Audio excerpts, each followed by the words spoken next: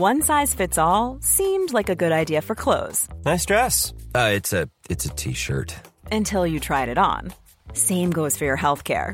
That's why United Healthcare offers a variety of flexible, budget-friendly coverage for medical, vision, dental, and more. So whether you're between jobs, coming off a parent's plan, or even missed open enrollment, you can find the plan that fits you best. Find out more about United Healthcare coverage at uh1.com. That's uh1.com. Ever catch yourself eating the same flavorless dinner 3 days in a row? Dreaming of something better? Well, HelloFresh is your guilt-free dream come true, baby. It's me, Keke Palmer. Let's wake up those taste buds with hot, juicy pecan-crusted chicken or garlic butter shrimp scampi. Hello Fresh. Stop dreaming of all the delicious possibilities and dig in at HelloFresh.com. Let's get this dinner party started. Hey there, it's Michelle Norris. I'm host of a podcast called Your Mama's Kitchen. When I travel, I'm usually looking for a way to find a taste of home when I'm not at home. And one of the things I love to do when I am at home is entertain. And Airbnb allows me to do that. When I was in California recently, I rented a house that had a great kitchen. And when we were sitting around the table, we're all thinking, we're in someone else's house. Someone could be in all of our homes as well. If you have a home, but you're not always at home, you have an Airbnb. Your home might be worth more than you think. Find out how much at airbnb.com/host.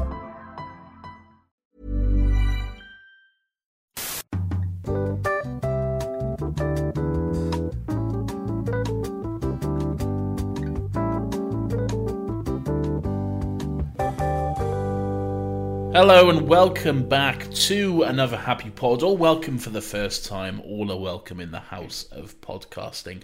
My name is Nathan, and as always I'm joined by my co-host Lawrence Thomas. Hi C, the worst man in the world. How are you today, sir? I'm good, despite the fact that you've been, as you just stated before we recorded, that you've been itching for a fight with me all day today. Yeah, well, I've had enough of your shenanigans.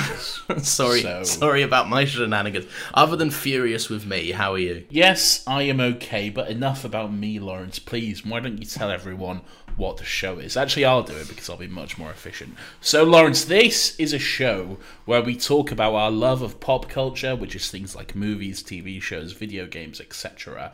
And we try to focus on them in a much more positive way. We don't always succeed, but as we often say, we do have a good time doing it, regardless. That is the show. That's the show. That's what we do. And it always feels so organic when we say it the same every week, doesn't it? Yeah. It always just feels like it rolls off the tongue. No special guests this week. So for those returning from our most popular episode ever last week, welcome. Ben's not here. But you're staying for us. That's right. You came back. If you're even listening to this, it means that you've at least bothered to come back, or you've been here all along. And you never know who might show up at any time, okay? So have you planned a surprise guest? You've done this before. I have done this before. I haven't done that today. We are here.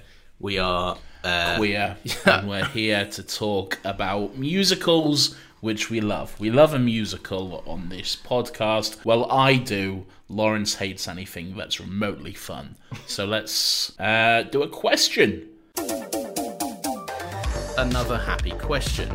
Right, so if you don't know, basically what we do on this is we watch The Thing, and then I go away and I think, sometimes about 3 seconds before we hit record, sometimes not, sometimes I care, about a hypothetical question to pose to Nathan and all the special guests that may or may not be coming in this episode. There's no special guest once again. I just want to squash that, nip that in the bud right now. No. We'll confirm it at the end that there's no guest once they've waited. And basically I come up with a hypothetical question to pose to Nathan, who then has the time it takes for us to finish recording this podcast to then answer the question to me at the end. Great.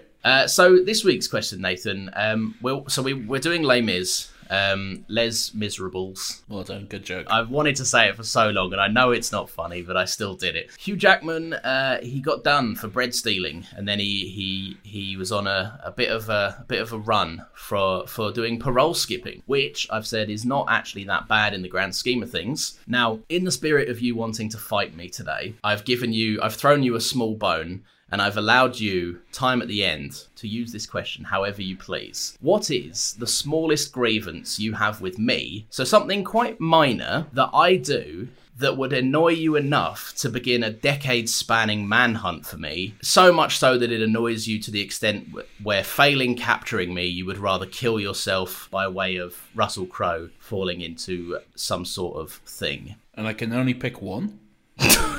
Yeah, it has to. No, I tell you what. In the spirit of Hugh Jackman stealing bread and skipping parole, you can pick 2 things. Let me just get out this book. I've got here. He's pulled out a book. He's really got one. Right, we're doing Les Mis. We do love a musical on this, don't we? On this show, We've done many musicals. The last 2 of which also starred Amanda Seyfried, which apparently I say wrong according to TikTok. Yeah, I've seen people mugging you off for that. I'm not the only one who pronounces names wrong on TikTok, Lawrence. And mine's not racist. Oh, come on. Mine wasn't racist either. Jesus Racist. fucking Christ. You've been cancelled on TikTok. I know his name, okay? I know his name. You should have said it. I fumbled my words. What can I do? Right, why did you choose this? This is one of your picks that you added to the list. Why did you want to revisit Les Mis? I was just listening to the soundtrack one day, as I often do, and I was like, "Oh, this is good. We should." I actually went, "I kind of want to watch Les Mis again," and then I was like, "Well, I can't waste content. Obviously, I'm watching something that's got to be for a purpose." Imagine enjoying something just because. I know. I'm incapable of doing that now. So I thought, why not just do it on the pod? Yeah. And then I'll get you to watch it as well, and no doubt you'll hate everything about it, and then we can talk about it. I actually thought the reason why you might have done this is to bring Tom Hooper back into the good books. Oh, no. No, look, Tom Hooper's never getting into the good books again, okay? And while I like this movie, Tom Hooper is not the reason that I like this movie. Okay. And in this movie, he's still in my bad books. Oh, okay. Do you know? Look. Do you know about the behind the scenes stuff? Because I don't have a fucking clue about any of that. Oh, not really. Just, I'm more talking about He's still a bad guy. Is he a bad guy? Yeah, he did Cats. So that's reason he's enough. He's a war criminal enough for that alone. No, but didn't he made a whole bunch of like VFX artist crunch on Cats, and then like Oh yeah, probably. yeah, Probably. some. I mean, look, maybe that's all hearsay. Maybe that's should come with a little asterisk. I don't know, but it sounds VFX artist getting shunned sounds likely. None of that is that's all bad. Let me be clear, that's all very bad. But none of that is the reason why I have issues with Tom Hooper. What's your Tom Hooper issue? Specifically for this movie, but no, all his movies. Oh, okay. But look, I have zero experience when it comes to directing and shooting a movie. So the last thing I should be doing is telling someone how to direct and shoot a movie. But let me go ahead. So, Of course, yeah. every single one of Tom Hooper's shots are like this.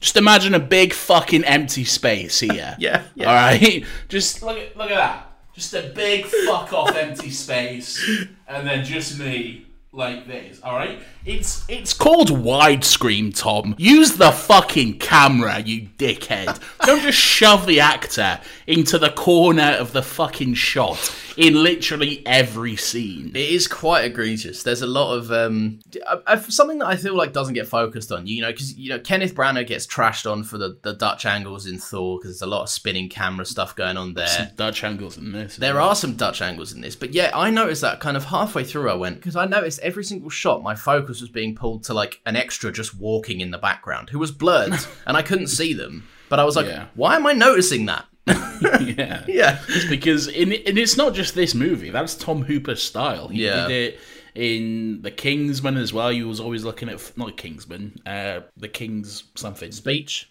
Yeah, King's Speech. He's always fucking looking at Colin Firth's head or whatever. There's just a big gap here, so...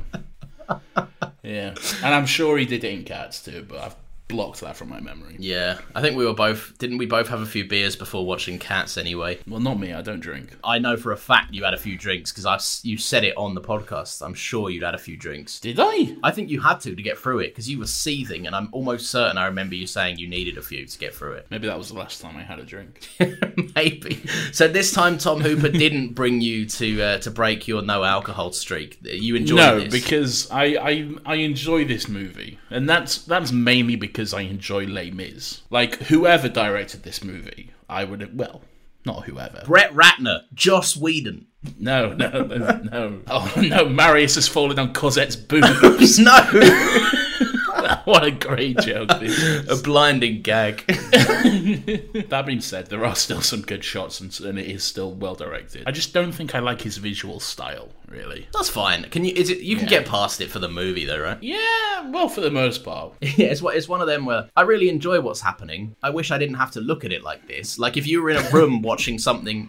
If you were basically put it... The way I can describe this style, the visual style, is if you've got tickets to your favourite film ever, or play, whatever. You're in the audience to enjoy something, but the only ticket you could get was in the front row at the very end of one of the aisles.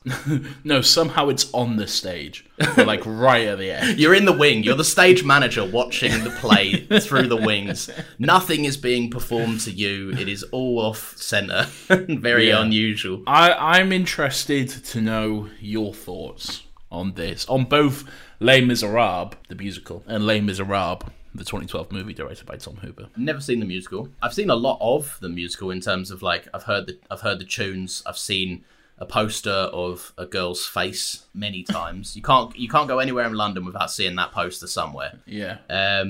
I'd never seen this either, as in the movie. You'd never seen it? I'd never seen it, no. Like I said, musicals are a blind spot, and I like to think if anything is happening on this podcast, it's you slowly opening my mind to musical enjoyment, because you've introduced me to In the Heights, Hamilton, not Mamma Mia. I didn't introduce you to Mamma Mia, but Mamma Mia does not count. Mamma Mia does not count as a musical. I would argue it does. I know that's elitist and snobby of me because it's a jukebox musical, but still, it does not count. You brought me to Chicago, not the place, not a deep crust pizza. A deep dish. It's a deep dish. Oh, it's the pizza. Oh, fuck the joke as well. You had them hooched it again. We also got angry at Hugh Jackman being a terrible person in The Greatest Showman. And then, of course, we did Cats as well. And I think that's all the musicals we've done. That's the best way to sum up my opinion with this, right? This movie... Oh, no. No. We're on a good track here. This movie, if it does anything, it's just further reaffirm my hatred for The Greatest Showman. Because if Hugh Jackman can't save it, then who the fuck could have done? Because in this movie, it's bangers. Everyone's doing good. Like, Hugh Jackman's there doing great stuff. Yeah, I mean, yeah, we'll get there. So Hugh Jackman's doing his stuff. Anne Hathaway kills it. Yeah, steals her whole Hathussy in the role. No, she's good. She's brilliant in it. She's like one of the favourite parts of it, and she's barely there. This is another thing. I feel like socially, you think she was like the main character, right? Here we go with this. Socially, I feel like just in terms of what I've seen from this movie, I'd like to put it out there. This is kind of a me thing because I haven't seen trailers. I haven't outwardly gone out of my way to look at the musical, but iconic imagery that springs to mind when someone says Les Mis is Anne Hathaway with a shaved head and that girl. Either the girl from the actual movie, who bears a striking resemblance to the girl on the poster. When you say the poster, you mean the drawing of the girl and not just the same girl on a movie. No. Yeah, the drawing of the girl. She looks really similar to that girl. she looks really similar to that artist rendering of the. Yeah. No. But so both of those things, not really what the movie is about. I was led to believe that this was kind of. What's her name? Cosette, yeah. I thought this was her story. I thought she was the main character. I thought we'd be following her for most of it. No, she's like a minor character, really. Yeah. Well, not a minor character, but... What I certainly wasn't expecting was Hugh Jackman and Russell Crowe just having a sing-off. It's just two guys just following each other around France for like fucking 30 years or some shit. I'm gonna get you. No, you're not. And that's what the movie... Also, France apparently is like 4 meters wide.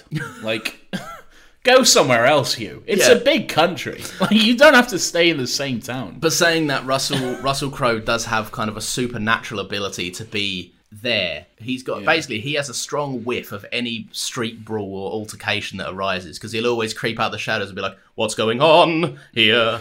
Is someone scrapping?" There was a moment when I was watching this that really made me laugh. It's just when Eddie Redmayne has gone to see Amanda Seyfried, and then Eponine is outside and she screams to like alert the presence, so her dad, Sacha Baron Cohen, for some reason, doesn't mug Hugh Jackman's house or whatever. Yeah. So that happens. He hears the scream, and then he's up on his feet, and he's like, "What was that? A woman screaming? Javert's coming!" Yes, Javert! Yeah. We gotta go! Get your shit, get your boots on with. Let's go. Yeah, there are a few conveniences in this. Right, anyway, let's not jump ahead too far. I like it. Yes. I really, really like it. It's not all hits for me in terms of not just like songs, but in terms of I think there's some plot elements that are a bit like let's condense this a smidgen. Some stuff that goes on a bit more interesting than others, but ultimately I thought this was a good time, and I can see why people that like musicals like to sing this, because it's a talking man's musical, isn't it? Yeah, to its detriment in some places. Yeah, I think. But yeah, some very good songs, some very catchy songs. I thought that you wouldn't like this because I thought that it wouldn't necessarily be relatable to you, because it's all about like revolution and like the poor overthrowing the rich and taking umbrage with the wealthy, extravagant lifestyles that they lead. And you grew up in a castle. So I thought that you wouldn't be able to relate to any of these characters who you're like, why don't they just buy more stuff or something? Yeah, that's me. I famously don't understand wealth distribution, and I growing up, I was not rich. I've seen your childhood home. But it's not right. And it's in London. As well. It's outside of London. It's 20 minutes away from central London, which is in London. Yeah, I know. But right, you've put me in a box, and you know you have. Because I can't defend myself without everyone listening being like, "What a fucking snob." Yeah, I didn't grow up rich in any stretch, by any means. You earn more money than me. Yes, I earn more money than you. Right. Okay. But you're also in a dual income household. Oh, you love this, don't you? You love to throw this my way. Your household earns a lot more money than me. It's because there's two of us. Well, yeah, but there you go. But you're living more lavishly than me. My rent is going to be twice as much as... Well, it's not, because my rent's cheap as fuck. But your current rent is about £100 more than the half of my rent that I pay. Exactly. But then council tax and bills and everything like that, that's all fucking double what you pay. All right, so when we work it out, we might pay maybe the same. Audience, we're about to have a 2-minute discussion. We'll come back to you in a second. Right, thanks for being patient. We just skipped there when me and Nathan declared each of us how much we pay in monthly outgoings. I am above him by about 40 quid or so. So we've agreed that Nathan and I don't live two different lifestyles. We are mostly surviving by the same means. You also live in like a bigger house. Like I live in a flat, you live in like a big house. Your place isn't small. It's got 2 bedrooms, just like my... Oh, I've got 3 bedrooms. All right, whatever, fine. And you have 3 bedrooms, and there's 2 of you who live in 1 bedroom. So you have 2 spare bedrooms. One's an office space. And this is my office, so I have no spare bedrooms. Fine, whatever. Look, I can still appreciate the theme of a movie, but to that was, you can cut all of that. I know that was a very long tangent. But the point is that you're a Tory and you cannot relate to the working class. All right, I've been mostly joking with that, but I don't think you've ever been working class. I will say that. That's fine. I'll accept it. I'll give you this. Hamilton took me a while, but Hamilton was an easier sell because hip-hop and fun beats. Hamilton did take you a while. I remember you bullying me in uni for listening to Hamilton. Yeah, I did do that. That's true, yeah. And now I'm vibing in the car. Exactly. No, but so it did take me a while to get around to Hamilton, but that had, the hip-hop beats in it. It was from a different time period. I was like, I'm not sure how I feel about it. I mean, I wouldn't have watched this movie if you hadn't said we were doing it on the podcast, which made me watch it. It's not something I would just put on. That being said, it did open my eyes to a fun time. But like I said, I don't think it's a fun time. Yeah, no. Boys getting killed in the street. No. The working class being crushed. Lawrence is like, yes. Let's go. I understand this isn't the best argument to make after the conversation we've just had. But what did he fucking expect? Oh, come on. No, right. All right. Do you know what? We're here anyway, so I'll just say it. I feel like there's a point in the movie where that little boy, who is for some reason inexplicably British... Well, everyone's inexplicably British. It's true. I feel like there was a point in the movie where he went, oh no, one of the lads' morals has dipped. I reckon it's time for me to reignite the movie's central theme and core, and I will do that. Nothing gets the troops' morale boosted like me going and just killing myself. Yeah. And he does, just literally, he gets up and goes, can you hear the people sing? And then just walks over the barricade and gets shot. And like, what were you fucking expecting? Yeah. Why did anyone let him get that far? It is very strange because he does seemingly just wander straight into gunfire for no real discernible reason. And I think it is because it's like the movie needs something to reignite the guy's morale here.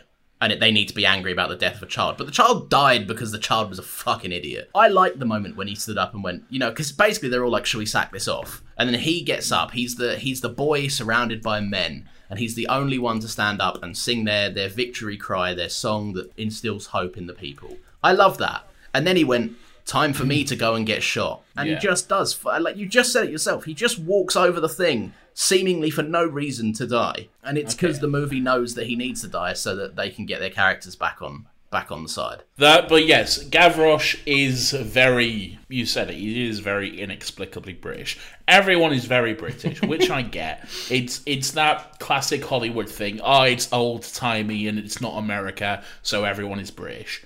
That makes perfect sense. Yeah. Even though it's in France, but whatever. And none of that really bothers me, apart from Gavroche, because he's just so fucking cockney. Yeah. He is just, like, up to his eyeballs, dripping in apples and pears, that kid. Yeah. So, like... We spoke about this on the Hobbit podcast. Sometimes when you ask a child actor to do a voice, you're probably better off just having not asked them in the first place. Did we talk about that on the Hobbit? Yeah, those kids that go around going, da, da. Oh, yeah. Yeah, and it doesn't sound right. And this kid clearly is classically trained because he has a major speaking role in a movie with Hugh Jackman in the lead. He's a good actor. Yeah, he's fine. It would have been far less distracting if he just kind of spoke in a more relaxed voice rather than, oh, hello, boys, blah, blah, blah, blah. I'm 8 years old and I'm... I think they've just gone, what's a working class accent? Yeah. With working class accents, you get two options. You get very Cockney Southern, or you get very Northern. Those are your two options for working class. Yeah. And this movie, fucking boy, does it dip into both. Like it will go hard on both of those accents. France has never been so diverse. Speaking of weird Hollywood choices, this is the movie that inexplicably kicked off Eddie Redmayne's career. Was this the one? I thought it was Fantastic Beasts, no? No, this was way before Fantastic Beasts. I didn't know he was like a household name at this point. I thought The Theory of Everything kicked off his career. This was before Theory of Everything. That's where I know him from blowing up, but clearly, I never saw this. But you didn't see this. Yeah. There you go. I don't like him. Yeah, I was going to say, where are you at with... Right. I don't like him. One of my notes is Eddie Redmayne can act. It's good. I think he does well. I tell you what. He can act. He can obviously act because he's very rich, and he went to Rana, and he's classically trained, and he's like he has generational wealth. Nathan, we're all rich and have generational wealth. And he also played a trans woman and got critical acclaim and fucking got nominated for an Oscar. Yeah, so I remember that. You know, that's great stuff, isn't it? Was that the Danish woman? The Danish girl, the Danish woman? Something like that. The Danish someone. Yeah. My pastry Danish. Okay. Another one there. Another one for the scrap pile there. I've got, I told you my first note is Eddie Redmayne can act. The second one, pertaining to Eddie Redmayne, is Eddie Redmayne always looks like he's been stung by a bee when he sings in this. Why is he moving his mouth like that? Yeah. You know how difficult it is to just be handed a chair and a room and be told, crack on with it. And he has moments where it's, a lot of people will do in this film, where it's just them in a space singing, and they have to hold a tune, and it's difficult to carry emotion while you're holding a tune. Like, singy musicals are one thing, but talky musicals are even weirder. Basically, I think he pulls it off a lot more than someone else does in this movie, and that would be Russell Crowe. We're bouncing around between actors here. Yeah. So I will say Eddie Redmayne, I don't like him. I don't think he's good. and I don't like him. Do you not like that he's vaguely autistic in Harry Potter? In Harry not Potter. Harry Potter. Harry Potter, yeah. No, because again, but they just won't commit confirm to it. They won't confirm it. It's classic Harry Potter. They'll never fucking confirm any form of diversity. They'll just put vague hints in there and say, "Oh yeah, maybe." Yeah, they'll go, give us the token points for this, and then a decade later, J.K. Rowling will write a piece on it and go, "Oh no, it definitely is a thing," and I fucking hate it. J.K. writing a fucking 10-page critical essay on why fucking Newt Scamander is the autistic king that everyone deserves. Representation matters. Okay. And no one knows that more than J.K. Rowling. She says it matters, and it matters to her a lot because it fucking does her head in and she hates it. Remember when someone tweeted at her and asked why there was no Jewish characters in Harry Potter? And she replied, Brett Goldstein or something, who appears in like one line of one book. So, joke's on you. The worst thing was the phrasing of that as well. It was like Brett Goldstein, Jewish wizard. Like, that was his business card. Like, pretty sure Brett Goldstein is who plays Roy Kent, isn't it? I think you're right, yeah. It was something Goldstein. To be honest, swap it out with any stereotypical Jewish name, and I remember once being like, was Harry Potter that kind of, like, weird? Like, was there always kind of laced racism and kind of xenophobic? I think I know where you're gonna go. Yeah, messages with this. Like, was that always the case? At which point Nathan said 2 words to me that reaffirmed everything, and I've been on the side since. And those 2 words were Kingsley Shacklebolt. Yeah, I knew that's where I was going. And I just went, oh, yeah, that's not good, is it? Reading those books back in my castle when I was younger, clearly I didn't pick up on it. No good. And we're not talking about Harry Potter anyway. I don't like Eddie Redmayne, but you don't like Russell Crowe. Right, it's not fair on any actor to be put in a sing-off with Hugh Jackman. It's not. And that's my main thing. When Russell Crowe is just Russell Crowe-ing about, he steals every scene he's in. You know, he's breaking up fights and he enters the room, he enters the nondescript France street. It's Diagon Alley. Oh, it's Diagon. I don't know if you know it, but it is actually Diagon Is it really? Alley. Yeah, they just redressed it. It is Diagon Alley. Oh my god, okay, good. Maybe they forgot one scene. This is way too Harry Potter focused, this podcast. Imagine if in one scene they just forgot and there's Fred and George's big Muppet taking off the hat thing. Yeah. Just raising the top hat up. That would be fun and out of place. I like the way he kind of like creeps himself around corners and he's like, who's scrapping? What's going on? And like, it's always good. It's always fun. And he does, the scenes where he enters the room after Hugh Jackman has escaped parole, they're like, you're waiting for the penny to drop and it seemingly never does. Those are good moments and he plays them really well. But when you put him in a scene where the movie is putting these 2 characters at odds, I like Russell Crowe. Russell Crowe's a good actor. But I would argue in this, Hugh Jackman is a talent vacuum that steals the scene in every single one he shares. Russell Crowe is an actor who clearly enjoys historical period pieces, and he loves getting his teeth into like a really meaty character piece where he can dive into history and explore this very complex character who's obviously quite flawed, and there's a lot of layers to him. Russell Crowe will eat that shit up, and he's very good at it. Yeah. Hugh Jackman will kill his own mother to be in a musical. Okay. Hugh Jackman, Hollywood keeps trying to make him a big scary action man, but he just wants to sing his little songs and be in a musical, okay? It's so true, isn't it? He fucking loves it more than anything. And when you have two people like that in a scene together, the fact that it is both of those things, the musical outweighs the like period drama thing, so Hugh Jackman comes out on top in all of that. And that's good, because Hugh Jackman is fucking great. He's incredible. He's good at the Hollywood scary action man. Wolverine is incredible, but it's not what he wants to do. No. He just wants to sing his little songs, and boy can he. Russell Crowe can't sing his little songs. No, he can't. Okay. Look, I don't think he's as bad as everyone makes out and likes to joke. There are some stuff which actually quite works for him. When it's like more understated and stuff, it works. But when he like tries to go for the elongated notes and all that sort of stuff, it's a bit rough. I will say, I don't think it's as bad as fucking James Bond in Mamma Mia. Yeah, I'd agree with that. I'd definitely agree with that. Yeah. They're kind of a good two shining examples of like, we hired this guy because of the numbers he'll bring to the theaters. We kind of forgot that he has a few bangers to sing, and we're gonna give it our guess. And it's not helped by the whole like singing live on the set thing.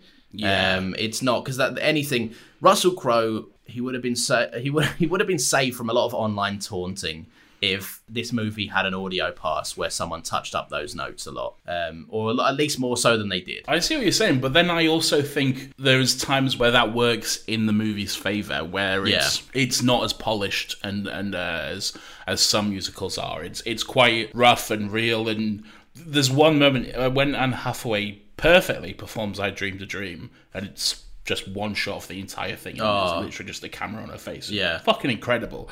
But there's one moment where she like literally has a panic attack while she's singing. Yeah. And she can't like get the words out. And like I think you'd kind of lose a bit of that if it was like polished and sort of stuff. Like, don't get me wrong, this is an experimental way of doing a kind of movie musical.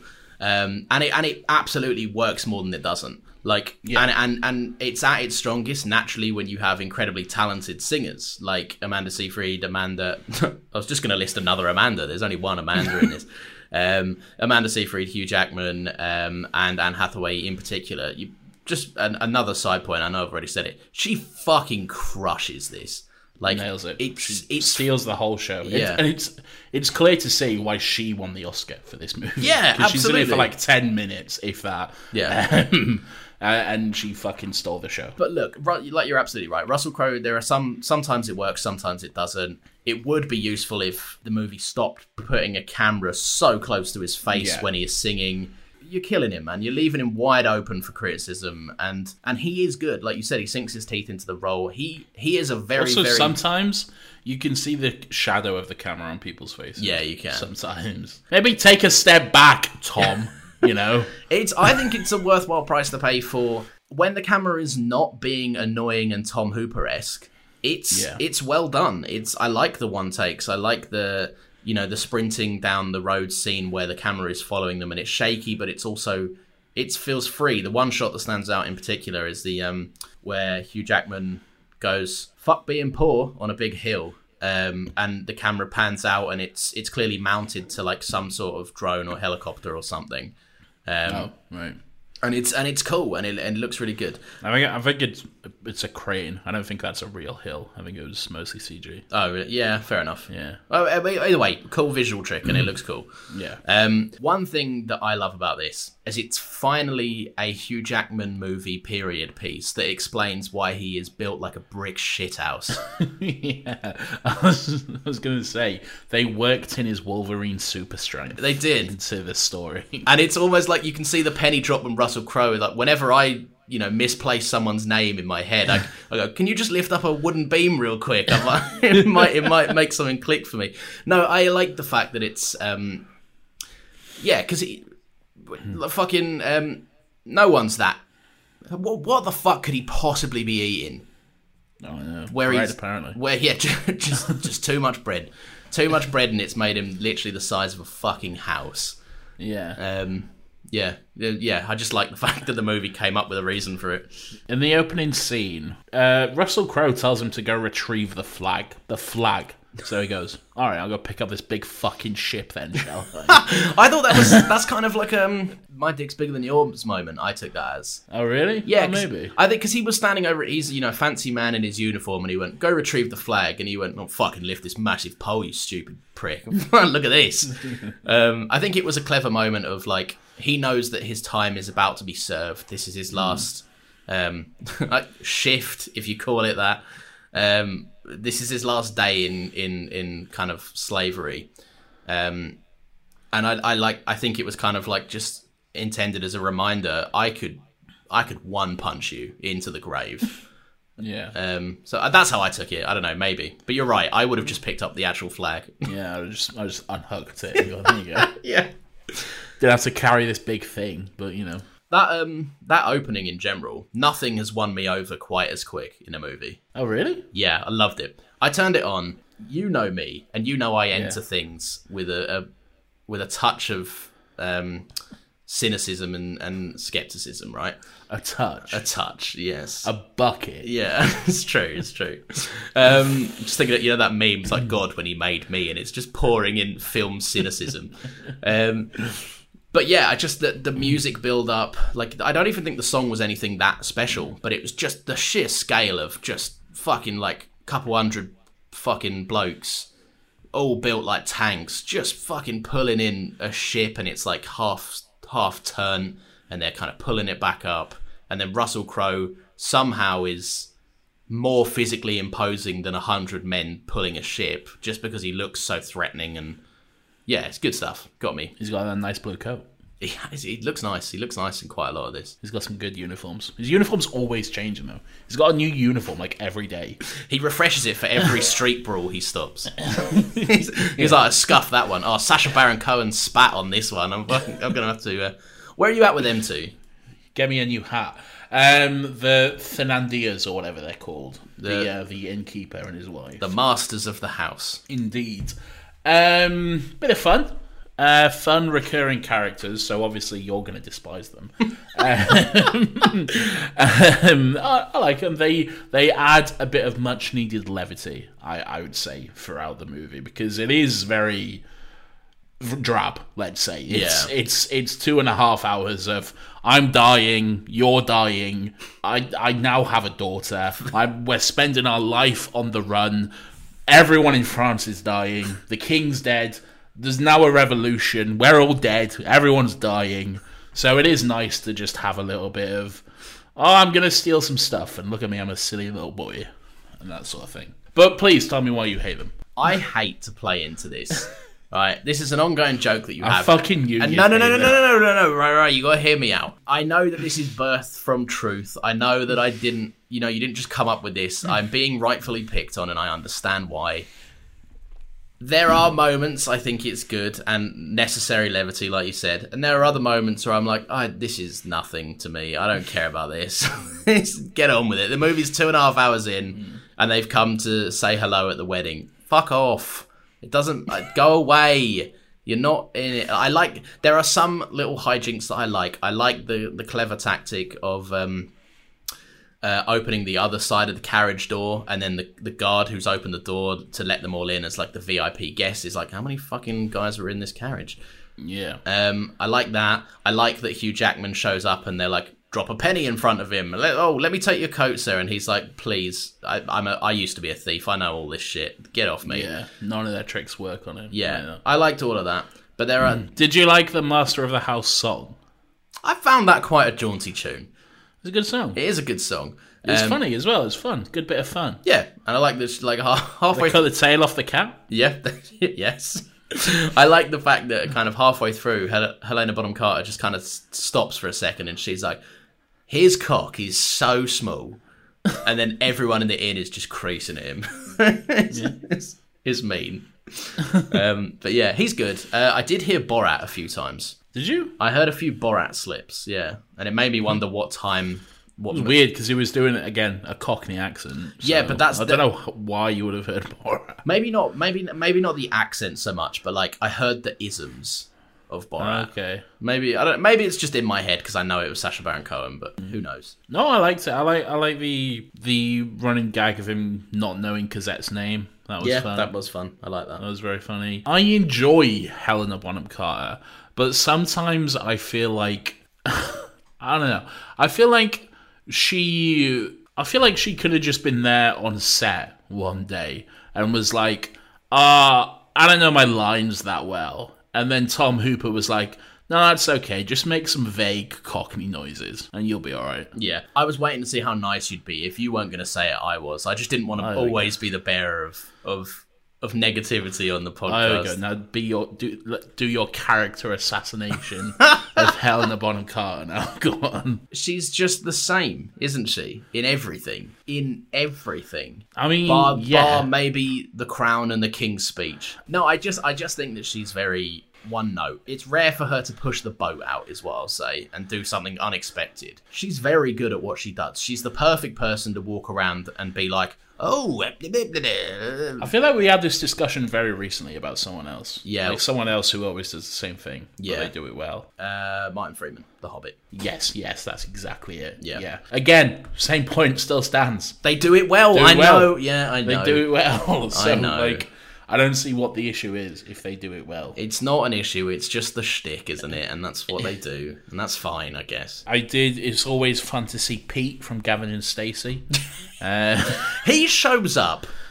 And if you're British, you'll know this.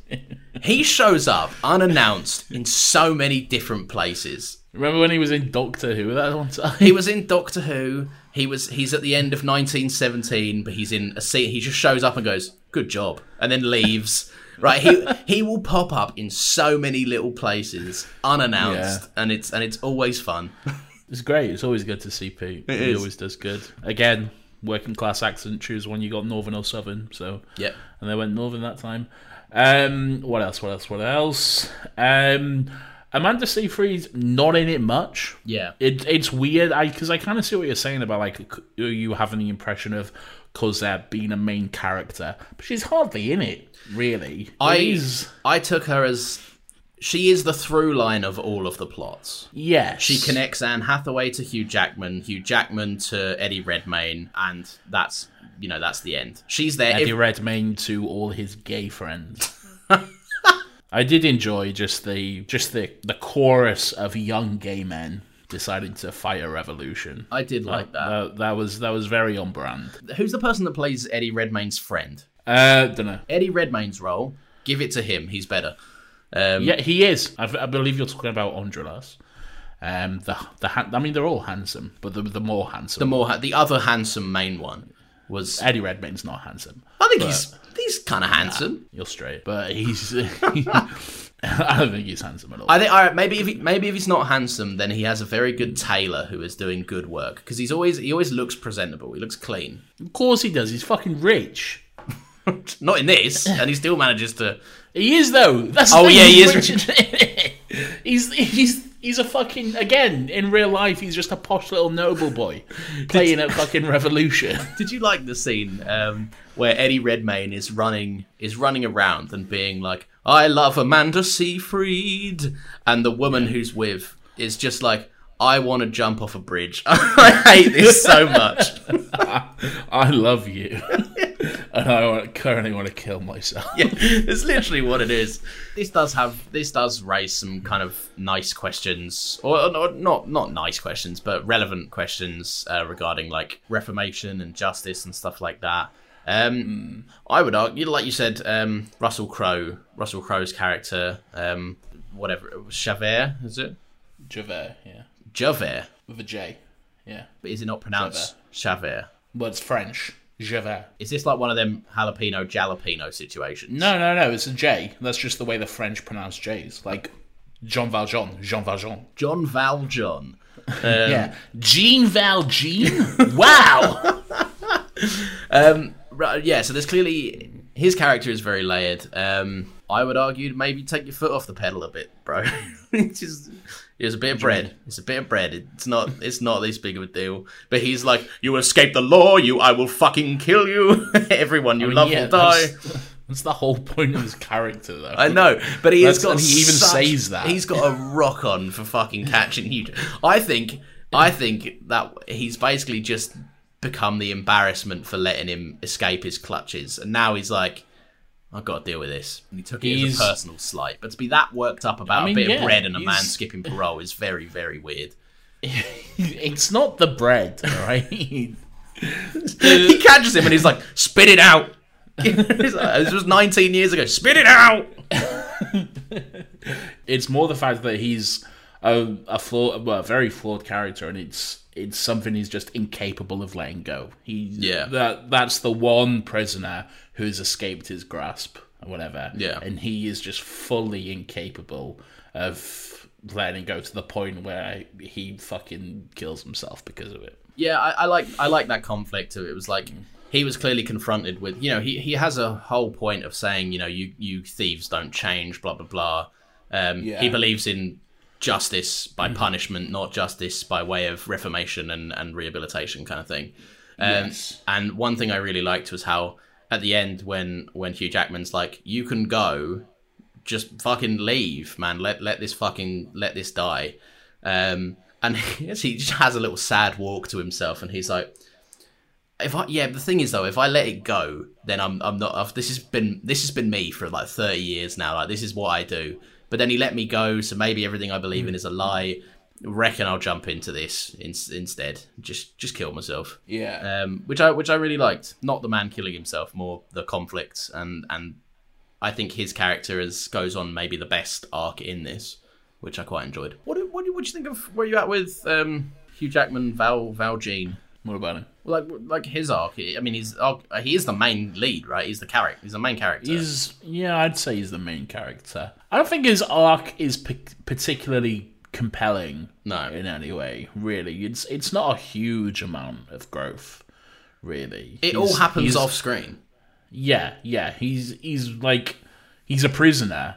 And then he's the mayor of the town. And he is, like, very fully formed as a character, like, once he's the mayor of the town. He's, like, it's all done very quickly, really. And he doesn't change much between being the mayor and the end of the movie. No. Where we see him. He just kind of learns to let go of Cosette, I guess, towards the end, but that's pretty much it. There's not a huge amount to the character there. It's more just the performance himself that Hugh gives, really, which is the best thing about it. I think Javert is definitely the more interesting character of the two. There's more to him. There's just more to There's explore. A lot more to him, yeah. Javert is definitely the one I would want to play. Again, it's just the case that it's unfortunate for Russell Crowe that Hugh Jackman is playing Javert, Jean Valjean, because it's Hugh Jackman. Yeah, so is like I said, any scene you stand next to him, you just look half as good as you are. All right, well, yes, overall I enjoy it. I enjoy the music. I always love singing along to Do You Hear the People Sing and One Day More. I think are two great songs in particular. Like I say, Anne Hathaway just absolutely kills it, steals the show, is gone for most of the movie, and then comes back to steal the show again in the final 5 minutes. With regards to the ending, I did have a moment where I was, he dies and then he gets up and he fucks off to the Heaven's Revolution. As Hugh Jackman was walking around, it was the camera was just off of where his body was, and I was like, "What are they gonna do? What are they gonna do? Is it gonna be dead Hugh Jackman in the chair?" And there was, and I was like, "Yeah!" But his head was turned to the side.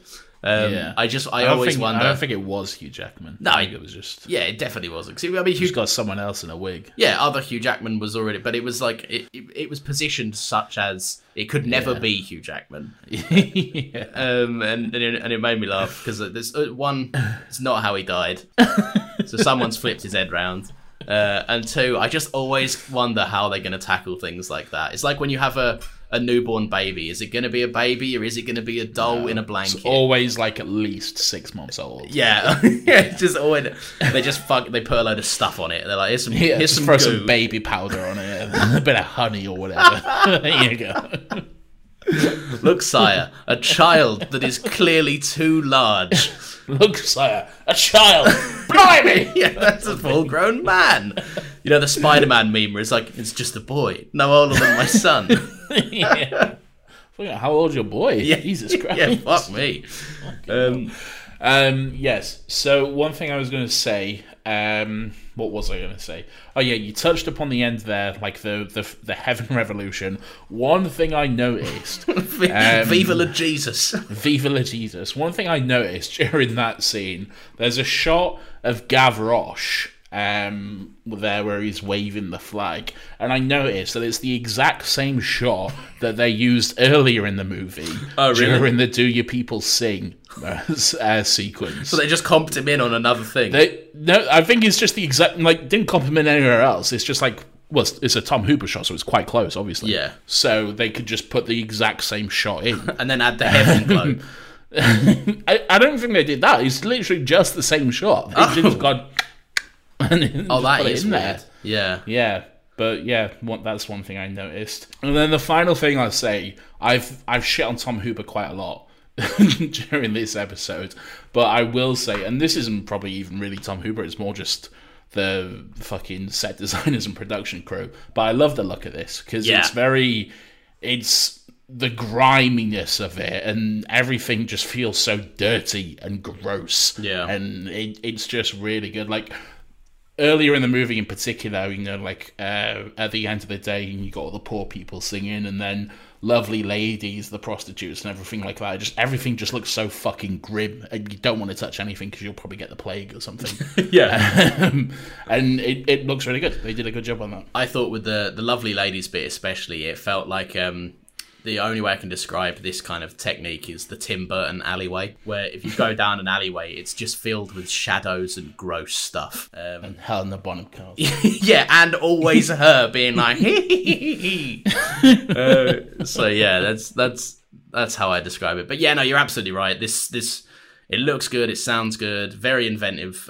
Not even inventive, you'd actually think just the normal choice for recording a musical, but apparently not. Listeners, if you have joined us halfway through, if you've skipped through, if you missed the beginning, we do this thing where we will watch something, I will ask and think of a hypothetical question to pose to Nathan that surrounds the idea of whatever it was that we watched. So obviously this week was Les Mis.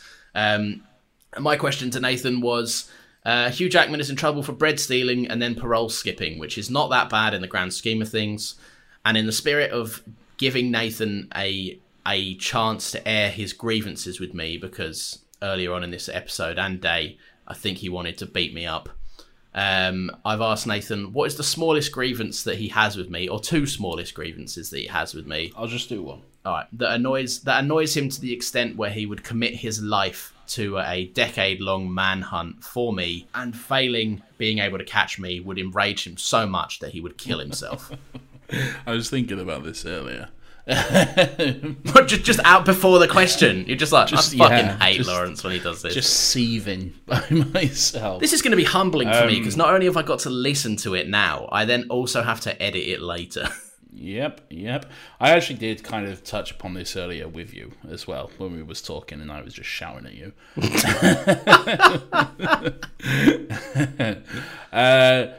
Talking to you, or trying to talk to you, is fucking infuriating. Okay? Because, and I've said this to you before, but you enjoy having friends, but you fucking hate having to do anything about that. You're like, I have friends, that's enough. Okay? I don't need to talk to them, I don't need to do anything else. Yeah. Like, that's good for me. We're all great. And trying to talk to you, I feel like I call you, okay? I will always call you because I've learned that if I text you, I just won't get a response. Well, I will, but it will come like 4 fucking days later, okay? And this is the genuine truth as well. This is not what I'm about to say. I'm about to say something. Oh, okay. And this is the genuine truth. I've actually done this, okay? There have been times in the past where I've been pissed off with you. Yeah. For whatever reason, doesn't necessarily matter what, I've been angry with you, and I've gone, well, you know what, fuck you, I'm going to do exactly what you're doing to me. I'm just going to not talk to you for a little while and see how you fucking like it. And you didn't even fucking notice, because that's your ideal scenario, just not talking. And that is so infuriating that, like, I punished you in that way, but you didn't even fucking notice. You punish me and somehow I just double burn you. Exactly. And, yeah. All right. So you infuriate me in that respect. And is that... And again, that's why I often try to call you. Because, again, talking to you is just a fucking nightmare. Is that enough of a crime that you would commit your life to hunting me down over it? I guess so. Yeah. Sure. Why not? But the question's irrelevant at this point. You needed to get that out of your system. I just needed to vent at Lawrence. If anyone listened to that, you're here for the long haul and we appreciate it. That was quite therapeutic. I would recommend airing your grievances with your friends. You first have to start a podcast. You then have to do 87 episodes or whatever. One thing we forgot to mention, last week was our 2-year anniversary, so happy birthday us. Yay. Our podcast is 2 years old. Our podcast is old enough to eat a banana, I guess. Does that happen when you're 2? Probably. I don't fucking know. Maybe a chopped up banana, a nice digestible banana. I reckon they could eat a whole banana at that age. I think so, yeah, but like I doubt a kid's going to sit there and peel a banana. I mean, like, it's going to be in bite-sized chunks for him. Maybe I'm completely wrong. We're both showing that we're clueless here. I was having gourmet steak. Fuck, epic. He was having a caviar. You know me. You know how I do in my castle. The servant's bringing it over. Yeah, of course. Any more? Or can I outro now? No, please, feel free. Thank you for listening. If you enjoyed this, we are on social media and you can give us a little follow if you'd like to check in with what we're doing. We're on TikTok, we're on Instagram, we are on Twitter @AnotherHappyPod. You can also leave us a review if whatever platform you listen to this has a review thing, that's great. If not, mosey on over to Spotify or Apple Podcasts and give us a little 5-star review. Next week, we're going to be doing this. Do you want to be in a video for my band? So if you're in a band, sing me a song. Take on me. Woohoo! That's a good time. I don't know. I haven't seen it. Might be a good time. Might be a bad time. I look forward to it. Nathan, you've been Nathan. I've been Lawrence. And click right here to get Stuckmanized. No. Stop doing that. I won't. I never will. He's going to sue us. I don't care.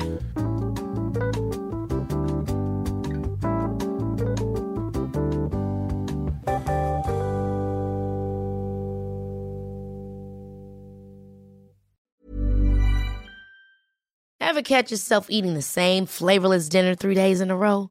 Dreaming of something better? Well, HelloFresh is your guilt-free dream come true, baby. It's me, Keke Palmer.